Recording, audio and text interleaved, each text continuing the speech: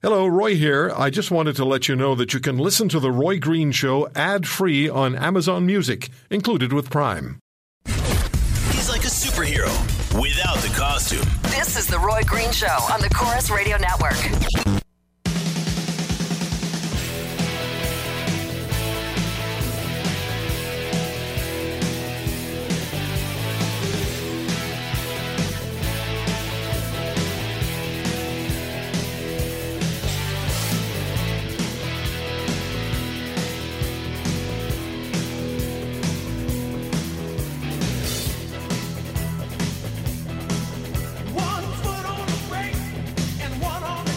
That's what it feels like.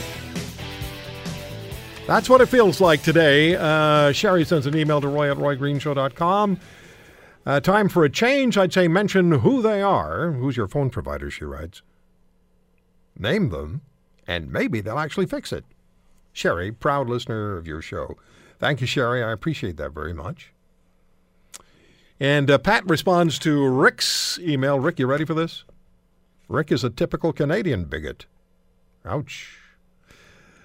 Clinton lost because a large part of her electorate could not bring themselves to come out and vote for her or against Trump. All right. So I think we can get this thing to work like one line at a time. So 1-800-263-2428. I don't know, Scott, can you hear me? Hello, Scott. Let's see. Hold on. Don't anybody do anything. Let me see what I can do with this silly thing. Scott, can you hear me? All right. So the phone has decided now that it is not going to work. I'm going to try one more thing. It's like an experiment. We're in the lab with the test tubes and all those poisonous chemicals, and we're mixing them. We've got the Bunsen burner working. But we have no idea what's going to happen when we light the thing. So what I want you to do in the studio, could you know how to go to connection and then go to no director? Do that for me, please. In fact, let's just reboot this thing. Sorry, folks, to have to put you through this and have you listen to all of this, but let's just reboot the system again and see.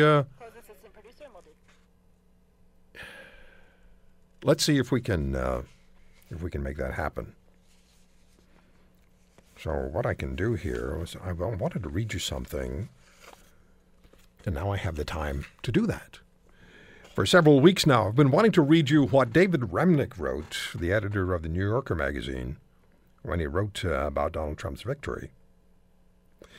And here it is. This is what appeared in the New Yorker magazine on the 9th of November.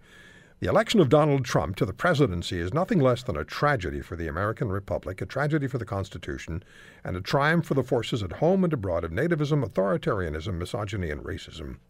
Trump's shocking victory, his ascension to the presidency, is a sickening event in the history of the United States and liberal democracy. On January 20, 2017, we will bid farewell to the first African-American president, a man of integrity, dignity, and generous spirit, and witness the inauguration of a con who did little to spurn endorsement by forces of xenophobia and white supremacy. There it is again. It is impossible to react to this moment with anything less than revulsion and profound anxiety. There are inevitably miseries to come, an increasingly reactionary Supreme Court, an emboldened right-wing Congress, a president whose disdain for women and minorities, civil liberties, and scientific fact, to say nothing of simple decency, has been repeatedly demonstrated. Trump is vulgarity unbounded, a knowledge-free national leader who will not only set markets tumbling, but will strike fear into the hearts of the vulnerable, the weak, and above all, the many varieties of other whom he has so deeply insulted. The African-American other, the Hispanic other, the female other, the Jewish and Muslim other. The most hopeful way to look at this grievous event, and it's a stretch, is that this election and the years to follow will be a test of the strength or the fragility of American institutions. It'll be a test of our seriousness and resolve. It goes on. Early on Election Day, the polls held out cause for concern, but they provided sufficiently promising news for Democrats in states like Pennsylvania, Michigan, North Carolina, and even Florida, that there was every reason to rethink about celebrating the fulfillment of Seneca Falls, the election of the first woman to the White House. Potential victories in states like Georgia disappeared little more than a week ago with the FBI's director's heedless and damaging letter to Congress about reopening his investigation and the reappearance of damaging buzzwords like emails, Anthony Weiner, and 15-year-old girl. But the odds were still with Hillary Clinton. All along, Trump seemed like a twisted caricature of every rotten reflex of the radical right. That he's prevailed, that he's won this election, is a crushing blow to the spirit. It's an event that will likely cast the country into a period of economic, political, and social uncertainty that we cannot yet imagine. That the electorate has, in its plurality, decided to live in Trump's world of vanity, hate, arrogance, untruth, and recklessness, his disdain for democratic norms, is a fact that will lead inevitably to all manner of national decline and suffering. He worked on this.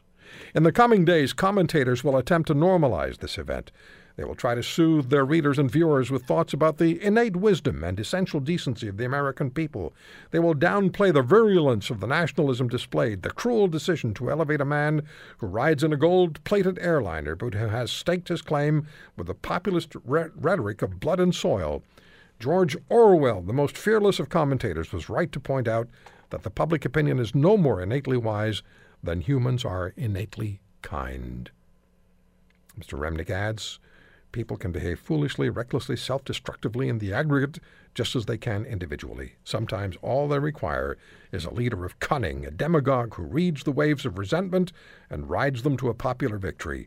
The point is that the relative freedom which we enjoy depends on public opinion, Orwell wrote in his essay, Freedom of the Park. The law is no protection. Governments make laws, but whether they're carried out and how the police behave depends on the general temper in the country.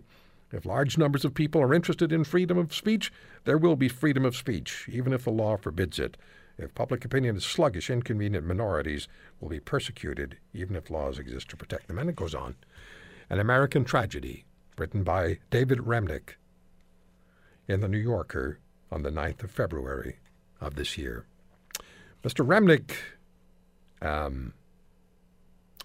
writes that elections, where did I read this? About elections being a poll. Well, of course they are. That is how elections are run. They are a poll of the opinion of the electorate as to who should run the country in this case. There's just this anger in this nonstop fury from the left that is so disturbing. And I go back to Michael Benarian, 22 years of age, cares so much about his country and about the electoral process that he gets actively involved. And at 22 years of age is selected as a member of the Electoral College. And at 22 years of age, he has to put up with death threats simply because he's doing what he's mandated to do, what the law establishes, what electoral law in the United States establishes, and that is that the Electoral College will make the final decision, and you heard how the Electoral College is chosen. So Mr. Benarian has to put up with these goons who are sending him death threats. It's really deplorable. Speaking of deplorable, that's deplorable. Not the basket of deplorables that Madam Clinton was talking about. But deplorable is that this young man has to put up with death threats. Others in the Electoral College also have to put up with death threats. We'll take a break. When we come back, I'll tell you about a very interesting hour that's coming up next. Stay with us.